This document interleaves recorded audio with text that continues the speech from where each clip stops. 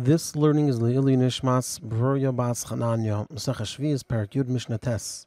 Hamachzir Chayiv Bashvius, someone who returns a loan that was cancelled by Shvius, Ruach Chachamim Neichem Imenu, the Chachamim are pleased with him.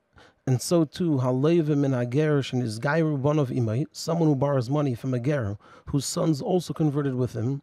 Now the halacha is that a Gerish and his Gair is Kekatan Shanei Ladami, it's like a new person, and so therefore the sons don't inherit the fathers.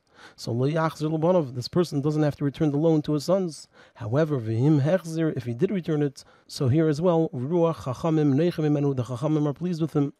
And the Mishnah concludes, kol ha-metaltalin, all movable objects, niknim b'meshicha, are required, they become owned by the person buying them through the act of meshicha, pulling them. However, if a person only agreed to buy an item and didn't yet do meshicha, they didn't acquire it. And nevertheless, v'chol hamakayim as dvarei, anyone who fulfills their word that they'll buy something, even if they didn't do yet meshicha, ruach chachamim neichem imenu, the chachamim are pleased with him.